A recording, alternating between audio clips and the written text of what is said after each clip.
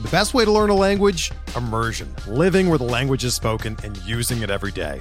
But if that's not in the cards this year, you can still learn a language the second best way, and that's with Babbel. Be a better you in 2024 with Babbel, the science-backed language learning app that actually works. Don't pay hundreds of dollars for private tutors or waste hours on apps that don't really help you speak the language. Babbel's quick 10-minute lessons are handcrafted by over 200 language experts and help you start speaking a new language in as little as 3 weeks. Babbel's designed by real people for real conversations, and their tips and tools are approachable, accessible, rooted in real-life situations, and delivered with conversation-based teaching, so you're ready to practice what you've learned in the real world. Here's a special limited-time deal for our listeners. Right now, get up to 60% off your Babbel subscription at babbel.com/Blue Wire. That's 60% off at babbel.com/Blue Wire, spelled BABBEL.com/Blue Wire. Rules and restrictions apply. This podcast episode is brought to you by Coors Light. These days, everything is go, go, go. It's nonstop hustle all the time. Work, friends, family, expect you to be on 24/7. Well, sometimes you just need to reach for a Coors Light because it's made to chill. Coors Light is cold lagered, cold filtered, and cold packaged. It's as crisp and refreshing as the Colorado Rockies. It is literally made to chill. Coors Light is the one I choose when I need to unwind. So when you want to hit reset, reach for the beer that's made to chill. Get Coors Light in the new look delivered straight to your door with Drizzly or Instacart. Celebrate responsibly. Coors Brewing Company, Golden, Colorado. Support for this podcast comes from U.S. Bank. When it's time for a new credit card, the best ones do way more than just buy stuff. And that's why U.S. Bank offers credit cards that make every day more rewarding. Earn cash back, score points when you shop, dine out, travel, or binge watch, or get a low intro APR. U.S. Bank credit cards were designed to fit your lifestyle. So make every day more rewarding and check out usbank.com/credit card. U.S. Bank credit cards are issued by U.S. Bank National Association ND. Some restrictions may apply. Member FDIC.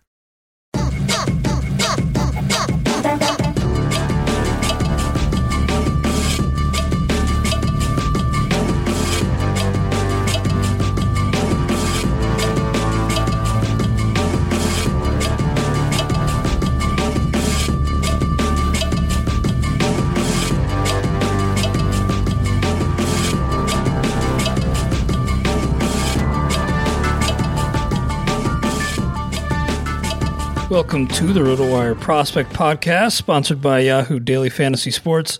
I'm Clay Link, joined today by James Anderson, lead prospect writer over at RotoWire.com. Going to be, James, going over your latest overhaul of the top 400 prospect rankings. But first, I just want to talk to you a little bit about Gavin Lux, because that stash, it's rare for stashes to pay off this late in the season, but looks like he's going to be playing close to every day, and that assignment atop the order really shows how much faith they have in him already. Yeah, I'm really glad that the Dodgers did the right thing with giving Lux his big league debut in 2019 rather than playing service time games. I think that's it might not seem like a big deal, but I think it is a big deal just in the grand scheme of things to have a team that's very payroll conscious, even in a big market like the Dodgers, to go ahead and put their best team on the field rather than jerking this kid around. So really happy to see him up. Second base was always going to be his spot. Any notions of the shortstop logjam being an issue was just not understanding the situation. He's not a great defensive shortstop. He's defense is probably the worst part of his game, honestly, and he's a guy that earlier in his career dealt with the throwing yips a little bit, so second base is a perfect fit for him. And even once Max Muncy comes back, I think it'll be pretty easy for them to find a way to keep him in the lineup most days. Yeah, I think he'll probably force their hand, if I had to say so. But yeah, it's cool to see him. Not a ton of prospects coming up who I expect to make a big impact. Like, it'll probably be Lux and then the rest of the pack. But anybody who caught your eye, I know you added Seth Brown, kind of not really a prospect, but saw you and Ian picked him up for $3 in RDI. Yeah, that was all Ian. I had a bigger bid in on Sam Hilliard that we lost. I like Sam Hilliard a lot. So he's a guy that I think you should add and at least start him when the Rockies are at home. But yeah, I agree. It's kind of everyone that's semi-exciting came up a couple weeks ago other than Lux. Yeah, I was happy to get Lux for $6 and tout head-to-head, and you had him stashed for a while. You're making quite a surge in Stake League. I'm trying to jinx you. Put an X on you. I'm really feeling good about my chances of finishing between second and fourth place in pretty much all my leagues. Really? That's good.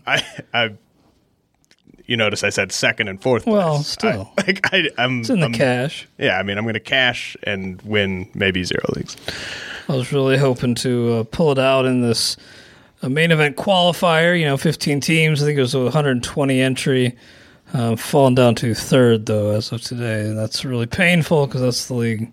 To turn 120 into 1,700 main entry.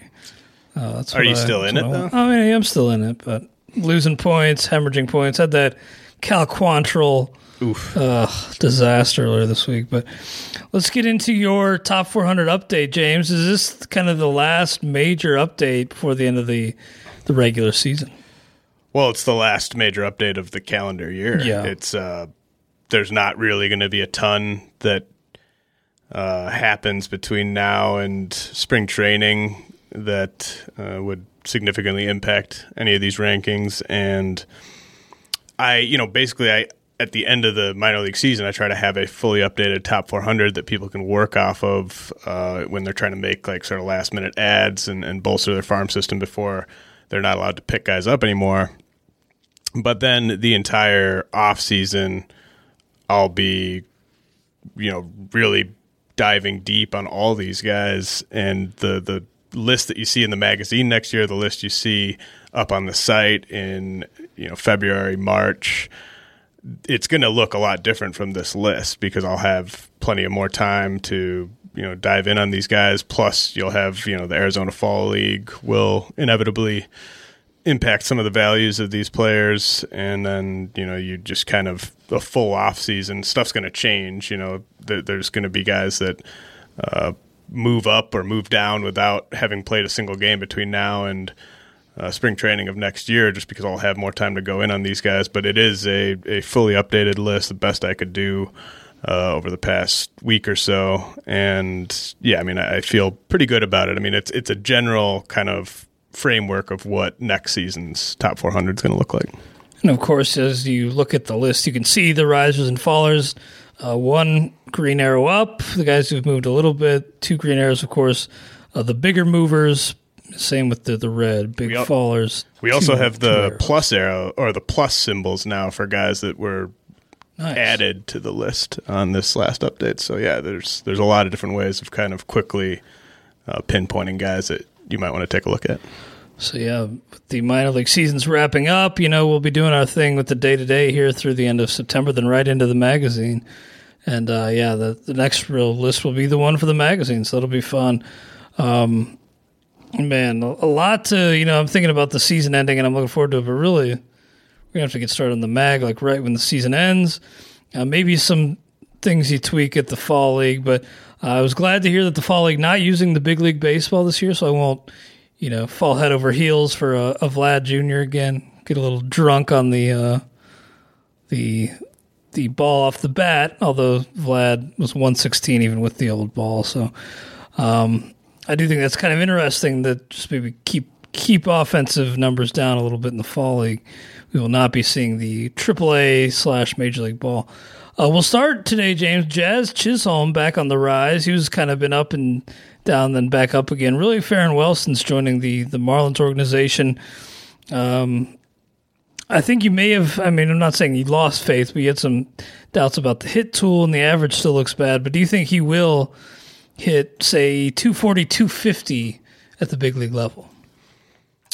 Yeah, I think at least. I think he's just a guy that's going to have a lot of swing and miss in his game, but will also be able to make improvements year over year to the point where, I think of guys like Javi Baez and Trevor Story as kind of, examples of players who just had a ton of swing and miss in their game when they first broke in, but were still able to do a lot of damage. And then eventually they just kind of started making contact at pretty acceptable clips. And I think that'll be what happens with Jazz.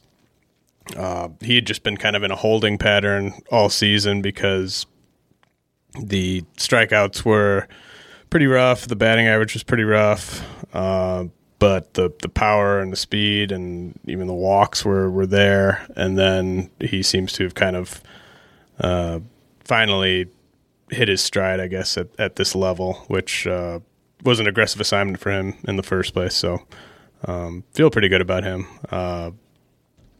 Yeah, good way to end his season. I mean, overall numbers look bad, but really something clicked, it seems like, after he came over in that trade.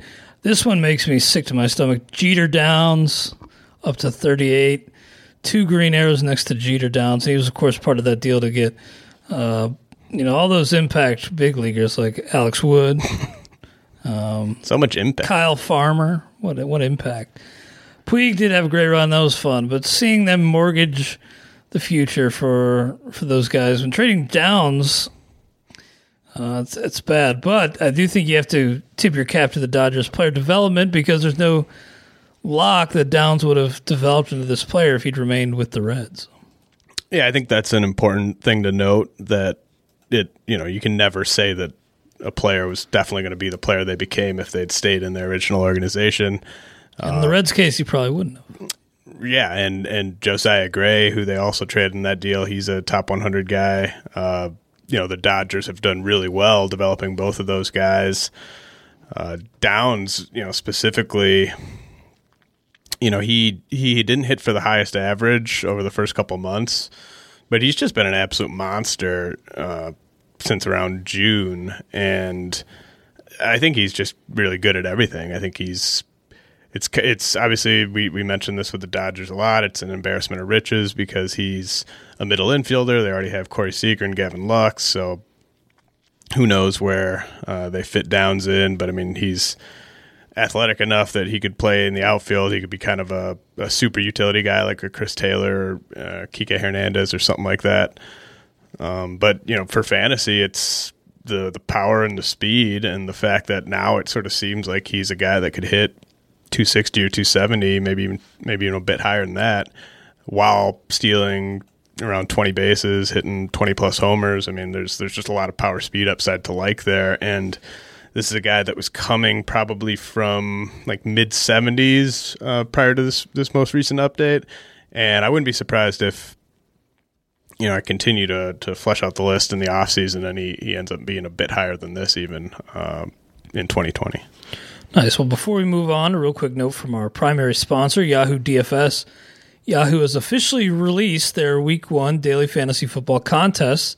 They have a $1 million contest for Week 1 with no management fee and $100,000 to first place, meaning more money goes back to you, the players. 10 entry max. You're not going to be playing against people with 150 lineups like on other sites.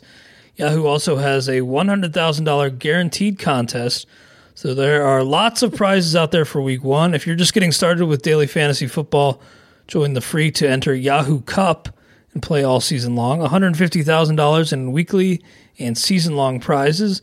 And if you get a perfect lineup, you win $1 million. Get started now at yahoo.com/dailyfantasy. Another guy with 2 green arrows up, Alec Boehm. And Brent Hershey, I appreciate him setting me straight on the pronunciation. I want it to be Baum, of course, but Boehm is really faring well. And we're going to get a chance to see him in the AFL, which typically means guys knocking on the door. You have a 2020 ETA. How early next year do you think we see this guy? They don't really have a obvious spot for him. Especially with Scott Kingery playing so well, maybe Kingery's in the outfield, or there's ways that they could find room for him. But I think if he has a really impressive AFL, we could see him in the first couple months of the year. But I mean, he might not be up until June or July. Not a finished product necessarily defensively.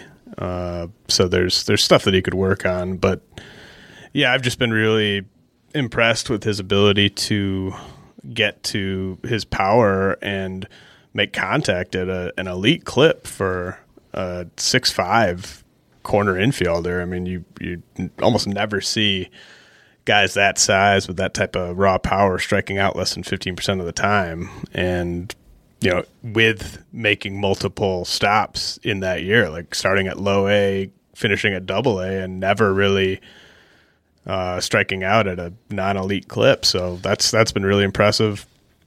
I think he's better probably than his 216 average at double A would show as well. So interested to get eyes on him for sure in the AFL. But yeah, that's one where I was, it looks like I was pretty wrong about him before the draft and last offseason.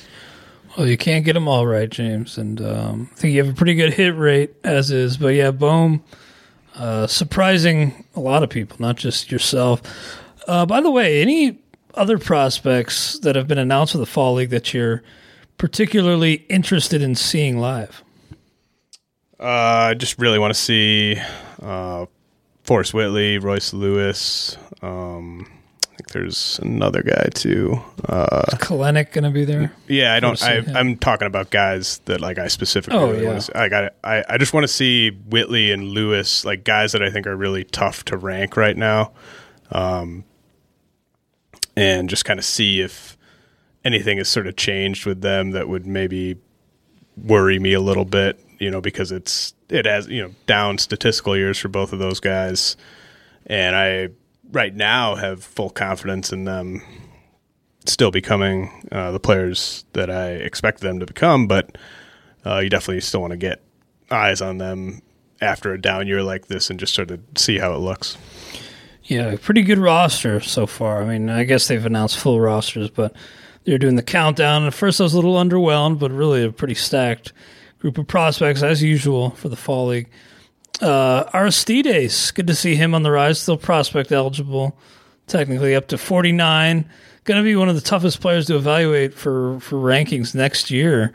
Seems like you're buying in for the most part, although this ranking reflects some trepidation. Well, he wasn't on the top 400 like 3 weeks ago, so this is about as high as I could. Like 20 or something. I couldn't do that. You could do it. Come on. Yeah, I mean, I don't know what to say. I can't wait till he loses his prospect status. I mentioned a couple weeks ago, like I don't even think of him as like a prospect in the traditional sense, just because of where he's at in his career and how old he is and everything. So, not the type of guy that I enjoy ranking, and I am very anxious to be able to remove him from that list. Yeah, it's going to be crazy, and really, he did not look good in past auditions, like in spring training. I remember thinking, like, this guy's not much. But adding that leg kick, getting that wider stance has really changed everything for Aquino. We'll see what he's able to do down the stretch. Ian Anderson, the first big faller we'll talk about, down to 57. He's had some real control issues. He did at AAA before the end of that season. 21 years old, though. Do you think this is kind of an aberration, what we've seen lately, or do you think these issues with walks will persist? I talked about him with Chris Welsh when I was on his podcast last week, and I don't really, on the one hand, you can point to the command having a ways to go before he profiles as a guy that you could imagine being a number 2 starter in the big leagues. But on the other hand, he's, 21 years old? He's so much younger than most of the other pitchers that are kind of ranked around him. Sixto Sanchez is young, Luis Patino's young, but for the most part, the guys in that area of the list are like 3 years older than him, 4 years older than him. So I think that he could spend April, May, June of next year back at AAA working on some stuff and could still end up being a really solid big league starter, but he's definitely not a finished product. The stuff is really good. I love the body. I love just sort of how he's continued to develop with getting his stuff to the point where he legitimately profiles near the top of a big league rotation. I mean, back when they selected him with the 3rd overall pick a few years ago, that was like a money-saving pick, and he was sort of a mid-rotation starter type of guy. But he's been way better than that, and he's shown an ability to improve. So the command can still get better. It's not where it needs to be right now. So very difficult player to rank. Another faller in that same organization, the Braves, Christian Pache. Is that how it's pronounced? Pache. Down to 73. And really, look at his track record. He's only had one stop, had an OPS over 800. OPS is flawed, but are you just becoming a little skeptical that there's not that impact, a major league impact in his bat? I've always been pretty skeptical about that with him. Hit tool is the worst tool for him. The speed is really good defensively. I think it's really good, maybe going first to third. But I think he struggles to get up to that top gear quick enough for him to be as successful as you might expect on the bases. Yeah, caught more times than he's been successful this year. Yeah, I mean, I think he can get to 20-plus homer power, but I don't think he can get to that power and hit for a high average at the same time. I think he kind of has to choose one or the other, and I expect him to try to hit home runs probably near the bottom of that lineup, if not at the absolute bottom of the lineup. And he'll be up, I think, for most of next year just because of his defense. But, they also have Drew Waters, who is, I think, a better all-around prospect. Maybe you could say that the defense is such a separator that they're close in real life. But I just, there's so many good prospects in the top 100. If I don't love a guy's bat, he's not going to rank very highly. Yeah, a couple teenagers among the risers in the 70 range, Noelvi Marte, Jeremiah Jackson. Marte not playing in affiliate, well, not in full season or even rookie ball, DSL. Jeremiah Jackson, though, putting up pretty impressive numbers, 23 homers in his 247 at-bats, 615 slug. You still like Marte a little more, though. Yeah, I mean, Marte's got more 5-category upside. Jackson, obviously the power has been really impressive, but it's still the Pioneer League, and he still was a guy who they chose to hold back. Like Jordan Adams, who was taken in the same draft class, he was given an aggressive assignment to low A, and Jackson was not. So I mean that's worth considering. I mean, the power has just been crazy for him, and it's tough to know what to do when a guy just goes that crazy. But when it's in a hitter-friendly league and he's age appropriate, I think there's probably a good amount of noise in that production, and he certainly was striking out a lot too. So really interested to see how he does at low A next year. But it's pretty rare for a guy his age to hit that many homers, no matter what the environment is. Yeah, or Elvis Martinez, another teenager in that 70 to 80 range. He's up to 79. Another riser on the pitching side, Clark Schmidt. I just got him in RDI for 0. I think at the time he was down closer to 200. He was in that 100 to 200 range. Why have you bumped Clark Schmidt up even higher? Oh, man, I was asleep at the wheel on that one. I didn't realize he was available in RDI. Yeah, having to move guys who were called up out of your minor league spots, blessing in disguise for me. Putting in a lot of time on Sunday to make sure I had a legal lineup. Getting a guy like Schmidt's a pretty nice little reward for my efforts. Well, yeah, I mean, he's been, I thought he would actually get promoted to AA sooner than he did, but he's been really impressive. At times at high A, he was really impressive as well. The fastball slider combo. I mean, the slider, he's probably got one of the best sliders in the minors. I think when he's locating his fastball, he can just be completely dominant, and you can kind of look at his game log, and there's certain games where you can just tell that he had it all going, and that's when hitters don't really have much of a chance. He's had it all go in his last 2 starts at Double-A, 2 scoreless outings, 0 walks, and just 5 hits combined in those 2 outings. So, I think he's a guy that this was his first full year back from Tommy John surgery. I think next year you could see him take even another step forward, maybe start to work on that changeup a little bit. Maybe he gets to the big leagues sometime next summer. I mean, he's one of the few guys. Like, the Yankees have so many interesting pitching prospects, but a lot of them are just either extremely risky or maybe leave a little bit to be desired in the upside department, or just a lot of bullpen risk. Schmidt, I think, is the one of all the guys in that system where I'm the most confident in. Like, he's just a no doubt starting pitcher, and probably a pretty decent one, like, number 4 starter at worst, maybe a number 3, maybe a number 2. And that team's going to win a lot of games for the foreseeable future. So it's not an ideal division, obviously, not an ideal home ballpark, but he's going to rack up a lot of wins if he can stick in that rotation for a while. Yeah, the numbers at Double-A are really pretty crazy. 237, 079. And you mentioned the lost development time due to Tommy John, but he's 23. And one of the few guys, Davy Garcia as well, with some of these older veterans clearing out probably in the next few years in that rotation. Going to be openings for some of these guys. And Davy Garcia, by the way, Aaron Boone saying that he's still developing in a lot of ways. Going to stay at AAA through the AAA playoffs. Just a little update on Davy Garcia. I do expect to see him still a little bit later, but fantasy impact probably pretty limited, don't you think, for Davy Garcia? Oh yeah, I mean, this year, if he comes up this year, it's in a relief role. Okay, so.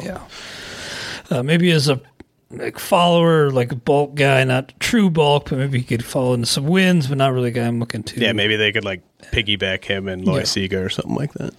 Yeah, we'll see, but more so looking ahead to 2020 for him and maybe Clark Schmidt. Maybe we'll see him as well. Nick Solak right behind Clark Schmidt. And this has kind of been about a similar range to where he was, but trending back upward, given that he's batting cleanup for this team and having quite a bit of success early on. Yeah, do you think is he an everyday player for them in 2020? I think so. Because, what's Shin-Soo Chu's status? Not that it really matters, but... Well, he's been good this year. Well, he's been good, but I don't know if that would impact Solak's playing time directly.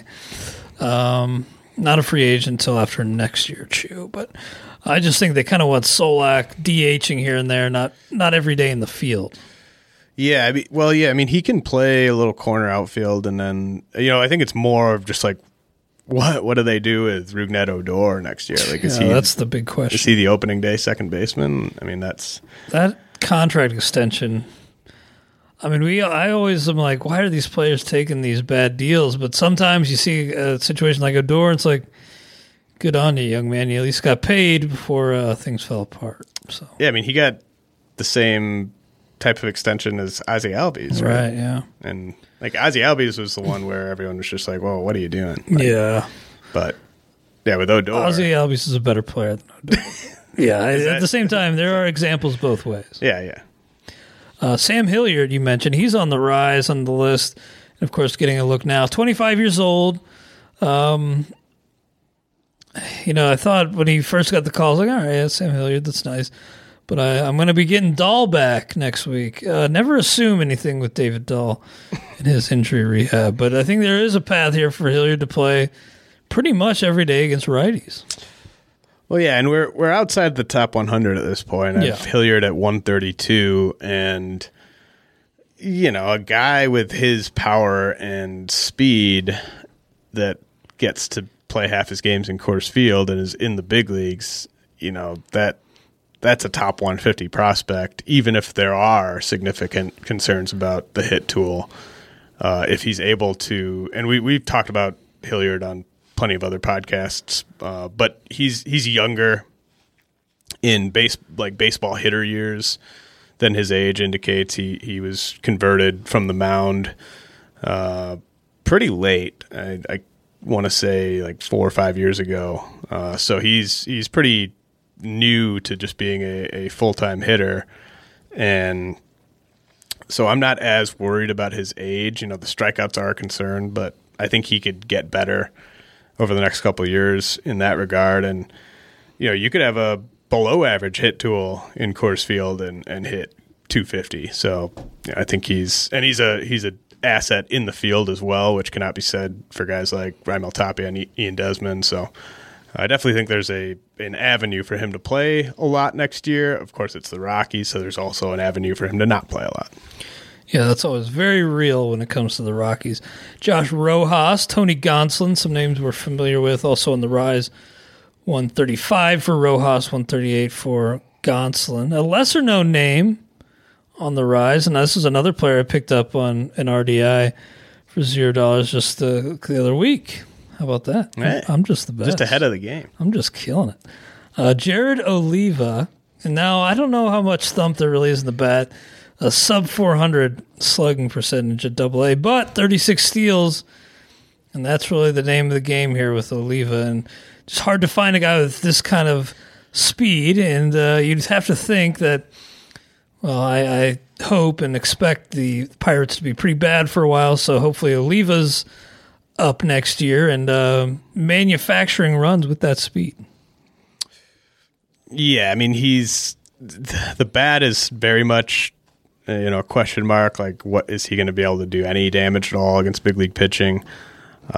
We'll see. But yeah, just like with Hilliard and a guy that's in the majors with power and speed in Coors Field, a guy like Oliva who is in the upper levels and has 25 stolen base upside, that's going to get you ranked somewhere in the top 200 or so. If I think there's a chance you can hit, and he's hit. Look, I mean, he's hit above 265 at every stop.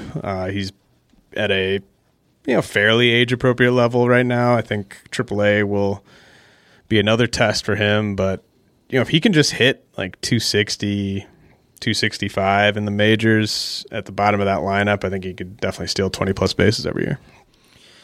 Yeah, I'm hoping so. And it's just so hard to find. I think, if you're playing like head-to-head, there's ways to kind of devalue the stolen base and make it kind of more reflective of how the game is today. But if you're still playing 5x5 roto, man, anybody who could get you 20 bags is super relevant. And Oliva, who knows, but I think it's worth speculating on in a league like that just to see maybe he's chipping in some bags for you next year. Also on the rise, James, is it John Duran of the Twins? I can't pronounce. Can't imagine that's pronounced maybe. Joan. Can't imagine that's pronounced Joan. But maybe. Let's hope so. It's possible. He's really interesting. Now, I know they talked about Gratterall maybe coming up and filling the bullpen role, but Duran, really a starter, and numbers suggest he could be an option next year. Yeah, he's a guy that I'm pretty lukewarm on him. This is kind of like a hedge ranking on him because I really don't like his delivery that much, and I think that they're it's just a really open delivery. But he's great at generating weak contact, and worst case scenario, he's a high leverage reliever. And I definitely expect them to keep him working as a starter for a while. But I mean, I'm lower on Gratterall too, just because I think there's still durability issues there. I think you know what you have in him if you use him as a reliever, but I don't think you do know what you have in him if you try to get a big league season's worth of starts out of him, because he's never shown anywhere close to an ability to log that many innings despite having a pretty big frame. Duran, durability hasn't been an issue, but I don't know. I don't know if I love how it would play as a starter in the majors, but he's just been so successful this year that I kind of had to rank him somewhere in the top 200. Well, before we move on, FantasyDraft.com would like to bring you an important message about Rake. Are you tired of paying high fees to play daily fantasy? Did you know that over time these fees, called Rake, can cost daily fantasy players over 30% of their bankroll? As daily fantasy sites continue to raise Rake, prize pools are being squeezed more and more, making it harder and harder for players like you to win. More Rake just means more money lining the pockets of the big DFS sites and less money for players. But Change has arrived. Fantasy Draft has changed the game by bringing you rake-free daily fantasy. That's right. You're now able to play your favorite contests without paying any rake. On Fantasy Draft, 100% of entry fees will be paid out to contest winners 100% of the time. Playing your favorite contests rake-free on Fantasy Draft will save you hundreds or even thousands of dollars in rake every month. Rake-free daily fantasy is truly a game changer. Just imagine what playing on Fantasy Draft is going to do for your bankroll. Register at fantasydraft.com today to take part in the rake-free revolution. Use promo code RWNFL to receive a free 7-day trial. How many fantasy football leagues are you in this year, by the way, James? I'm in 3. Nice. I cut down to 2 this year. I thought I'd cut down to 2. I thought that one of them was going to fold, and then I got a text a few days ago saying that it was still on. That's brutal. And I was just like, oh, no. But fortunately, it was only a $25 league, so I was able to just, whatever. Nice, yeah. I got my big money league tonight. Moving to a keeper league for the first time, and I got Saquon and Mahomes, 2 QB. I'll find a way to mess it up, though. What can't you do? You can add prospects. It's insane. Killing it in fantasy pigskin. Blow myself away. But no, I promise you I will find a way to lose it. I have not won that league yet.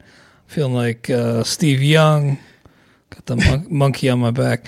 But James, we talked about Oliva. Well, really quickly, a guy 2 spots below Duran, Jalen Davis, who was traded to the Giants, just got announced that he's getting promoted to the big leagues. So nice. Big power, should be able to play pretty much every day for them. Not a great park, obviously, but I think he's a guy that you could add in redraft leagues, even like 15-teamers. I'd be pretty interested in Jalen Davis. Very nice. Yeah. By the way, we got notes on every call-up. Great job by the office crew hitting all those so you can get our thoughts on every player called up, although, again, as we talked about, not a ton of fantasy-relevant players coming up now. They've already been up for a while. But we talked about Oliva in the Pirates organization. He's on the rise. But Lolo Sanchez, another outfielder for Pittsburgh, he's on the fall here, down to 210. What's behind this fall? Because he's hit for average and really has pretty decent numbers this season. Yeah, I mean, he's a tough guy to rank because it's not like he was a pop-up guy at the beginning of the year, but he was coming off a terrible year and then got off to a crazy hot start at low A, and obviously there's tons of speed there, which made him interesting, but he's been pretty terrible at high A, and it's the Florida State League. It's a tough place to hit, but there are still guys, you expect a guy to be not great in the Florida State League, but I don't think you expect him to hit below 200.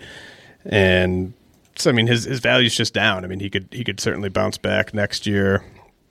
I expect him to be sent back to high A to open the season. He's still just 20 years old. He's got speed. But, I mean, there's 2 of his 3 stops in full season ball have been pretty underwhelming offensive performances. It's just this year's stop at low A was pretty good. So, value's down, but still a guy that I would consider holding on to in dynasty leagues. Very nice. I got to ask you about this guy because I had him as a backup bid this past weekend when I was scrambling to add some prospects. 25 years old, though. Kai Tom. I don't know if I'm pronouncing that right. K-A-apostrophe-A-I, last name Tom. I mentioned the age. He's old, but AAA, 298, 370, 564. They just moved Naquin to the IL, but they did not bring up Kai Tom. So, I guess the age is really the thing that makes people pretty skeptical, but there seems to be a lot to like here with Tom. Yeah, I did add him in a dynasty league a week or 2 ago, and he's someone that they have to add to the 40-man roster if they want to protect him from the Rule 5 draft this offseason. So I expect them to do that, and if they don't, then obviously I think that's a pretty big red flag. But he's a really good defender. He makes highlight reel catches out in the outfield.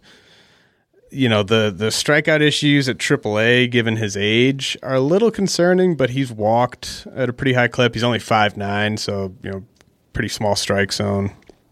But he's really started to get to power this year, more power than he had in the past, and it was even before he got to AAA. He had 14 homers at AA, ISO up over 200. So I think there's a chance he could be a high OBP, 20-homer guy, maybe get an everyday role in that outfield. They still have Daniel Johnson, who's waiting for a shot. Wonder kind of when they're going to pull the plug on Greg Allen playing really at all. Tyler Naquin, another guy that you kind of wonder how much more leash he has. So I think Tom could factor into their situation next year, and he's basically big league ready, and he's had a really good year. So he's a guy that I'm interested in. I mean, proximity matters, especially when we get into this sort of range of the rankings where we're past all the guys that have the crazy high ceilings with a chance for it to all work out. We're kind of into that range of just absolute lottery tickets and questionable older guys and that type of thing. So I think, proximity has to count at this point of the list. Yeah, he's right there, and not a guy I knew really anything about, Kai Tom, but pretty interesting. You'd think, given what they have in the outfield, I mean, I know they added Puig, but that's only through the end of this year, and they don't seem to want Franmil Reyes much in the outfield. Right. So it's Oscar Mercado, and then I think I assume Daniel Johnson gets the right field spot pretty early next year. So then you assume it's those two. Maybe they let Allen be the short side of a platoon with Johnson or something. But Mercado will play every day. Franmil will play hopefully every day at designated hitter, and that does leave a spot in left field, I think. So I think there's a chance that Tom could take that at some point in 2020. Yeah, I think somebody who will be completely off the radar for most people next year, but who could be useful. Now, I'm seeing some of the additions to the list. Aaron Savali, he's up, added to 275. Hunter Harvey, who's been around forever, it seems like, but finally surfacing and pitching well out of the bullpen. I think we'll probably see him close, maybe even before the end of this year, but certainly think next year. Any other additions to the list that you want to mention? Yeah, I want to talk about the top addition I had, and this guy has just been a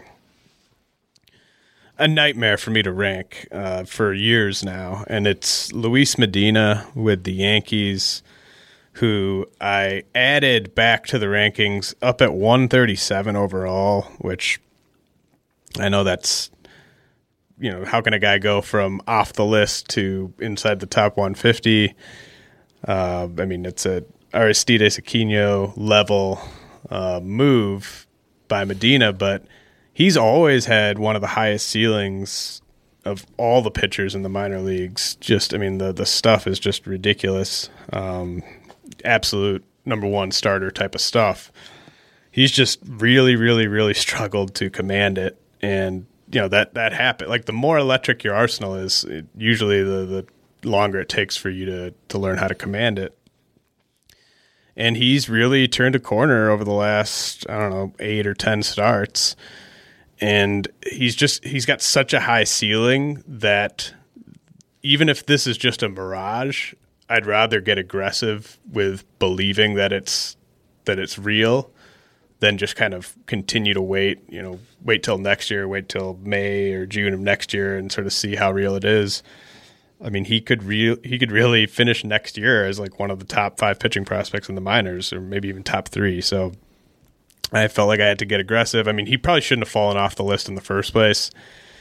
I just, I get so scared off by guys that can't throw strikes that I maybe jumped the gun on bumping him from the list. But, I mean, he's got an extremely high ceiling. So, yeah, Luis Medina with the Yankees is the biggest addition to the end-of-season update. Very nice. One last guy I want to ask you about on the pitching side. Not a double arrow riser, but he does have one green arrow. Brock Burke up to 244. I just want to ask you how he kind of compares in your mind to Colby Allard over the rest of the season, because Allard's missing a ton of bats. Not so much for Burke, but Burke's has better numbers. So do you like Burke quite a bit more than Allard? Yeah, I do. I think that Burke definitely has more upside. Surprised by the Ks from Allard because I didn't think he was much of a K pitcher. Well, he doesn't throw hard at all. I'm That's surprised true. by him too. I mean, I'm shocked that Allard has even had one good start in the big leagues since that trade, let alone several. But Burke, they're both lefties, and Burke is awesome at generating ground balls. He's shown more of an ability to miss bats in the minors. I don't love either of them. I don't think I can't remember where I have Burke, but I don't have him all that high. 244. Yeah, and I mean they're with the Rangers, so that's not great. But if I had to bet on one of them being like a number 4 starter for a while, I think it would be Burke. Nice. Yeah, I think I added Allard in a couple leagues for cheap just because I saw the Ks and the estimators on account of those Ks were pretty good, but I am going to be holding my nose for those starts. I mean, I'll be honest, like I wouldn't feel good about starting either of them, and I think I have Burke in Stake League. I think he's coming up on a 2-step, and he's one of those pitchers where the 2-start week's more scary than the 1-start week. You know? Yeah. And I think that could be trouble, but it's an 18-team league, so what are you going to do? Yeah, that's. I mean, you gotta get creative in a league like that, and creative/desperate. Also, we're late Same enough thing. in the year where I think I could take like a blow-up outing without it hurting me too much in terms of the ratios. Yeah, not a guy who's a riser, but Julio Rodriguez. I just kept seeing what he had done to close out the year. He's sixth. He's a riser. I mean, he was Just doesn't have an arrow. right. Yeah, I mean, he was I think like 12th or 13th. Now he's up to 6. I mean, I think it's very clear tier at number 1 with Wander Franco in his own tier. I think Joe Adell and Gavin Lux is a very clear tier of 2 guys at 2 and 3, and then I think Luis Robert, Drew Waters, Julio Rodriguez is a clear tier 3 of 3 guys that I think you could prefer in any order. I mean, I contemplated putting Rodriguez as high as 4, but it wasn't a proximity issue with him. It's just that Robert and Waters are definitely going to help you in stolen bases, and Rodriguez definitely isn't. So it's just that the ceiling's a little capped in the sense that he's not going to provide stolen bases. But I mean, if we were not factoring in stolen bases at all, it might be Franco 1, Lux 2, and Rodriguez 3. I mean, it's just the stolen bases have to count. Yeah, that's smart. And just amazing. Kept hearing about through the grapevine what Julio Rodriguez had been doing, and not as big of a sample, but his numbers at high A as an 18-year-old, I mean, make Wander Franco look mortal. It's kind of crazy. Well, and Dylan Carlson was a riser up into the top 10. Mm-hmm. I know everyone's been talking about him too. He's up to 7th. And a lot of these guys, you kind of look at the top 10, if you ignore... Well, I mean, we're going to get to see Rodriguez in the fall league. Mm-hmm. And there's a chance that he could be on a Juan Soto-esque fast track. So maybe he figures into the 2020 mix as well. But Carlson definitely does. And I think that, redraft players aren't as zoned in on guys like that. They're going to be all over, Luis Robert because they've heard of him and everything. But, Dylan Carlson, I think, is going to spend the vast majority of next year as an everyday player for the Cardinals, and he's a guy that I'd love to get as a bench guy in a 15-team league. And finally, Kyle Tucker's up. It's kind of just not really important at this point because, well, the Astros just seem dead set on not playing him, although the injury to Springer could force him into the lineup. Just amazing that the number 11 prospect on your list gets called up, and it's just kind of like, well, I don't even know if it's mathematically possible, but I'd love it if he were able to exhaust his prospect eligibility. He needs 63 at bats, 64 at bats to lose his prospect eligibility. That'd be great. I'd love it if you could get him 64 at bats, Astros. Yeah, that has to be just maddening to try to rank this guy because the skills are there, but the opportunity just isn't just wrong organization to get that playing time right away. Didn't he go 30-30 in the minors? That's insane. He did, but he was repeating AAA and was only 13% better than the average PCL hitter. I mean, he was better in 2018 at AAA. I mean, he played in more games, so he put up more counting stats, but I don't really know how you could argue he wasn't better last year. So certainly not a guy who's trending in the right direction. Yeah, just weird. I mean, kind of an afterthought with September call-ups. Great stuff, James. Check out his latest Top 400 prospect update for yourself, rotowire.com/pod for a free 10-day trial. You can just hover over prospects with your cursor there, Top 400. You can also sort by team, Top 30 by team as well. But James, let's move on to the final segment of the show. We have our latest entry into the top commercial hip-hop jams, the commercial songs we're still playing to this day. And I got a good one here from really a classic album before things really went off the rails for Lil Flip. The Way We Ball. Oh, nice. And here's a little Prospect Pod nugget, Easter egg maybe. Check out the Lil Wayne remix. This is The Way We Squad with, I think, who are some of the Squad Up members? I forget their names. Peanut and somebody else.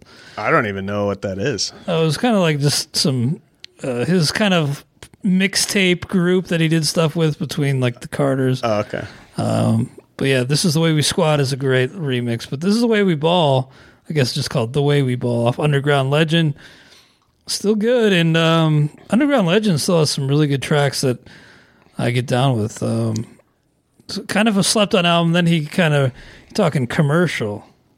He really sold out, and I can't blame him. I'm never going to blame anybody for selling out, but you lose your street cred, and you lose cred with me. I was going to say, you're not going to blame anyone, but you will make fun of them on our podcast. Look, you sell out, I'm going to have to take some shots at you, but it's all in good fun, and I get it. Although never, ever listen to Sunshine by Lil Flip. Good call. Mine is, talk about a group that was just all about selling out. This one comes from the G Unit clique, and it's How We Do by Game and 50 Cent. This may be another one that I just... It's going to be one of those where you play it and you're like, oh, yeah. Yeah, okay. Just like with that Fabulous song. Yeah. Yeah. For the record, Clay did know that Fabulous song. He just didn't. I'm just not the type of person that's going to like sing a song to try to get you to remember it. I try not to. I'll say it maybe. Say a line from it. But yeah, I mean, How We Do by Game and 50 Cent. That was off of the Game's debut album. I still love that album. I will not be shy about the fact that I like the Game's first couple albums, and I don't even mind some of 50 Cent's early stuff. So how about that?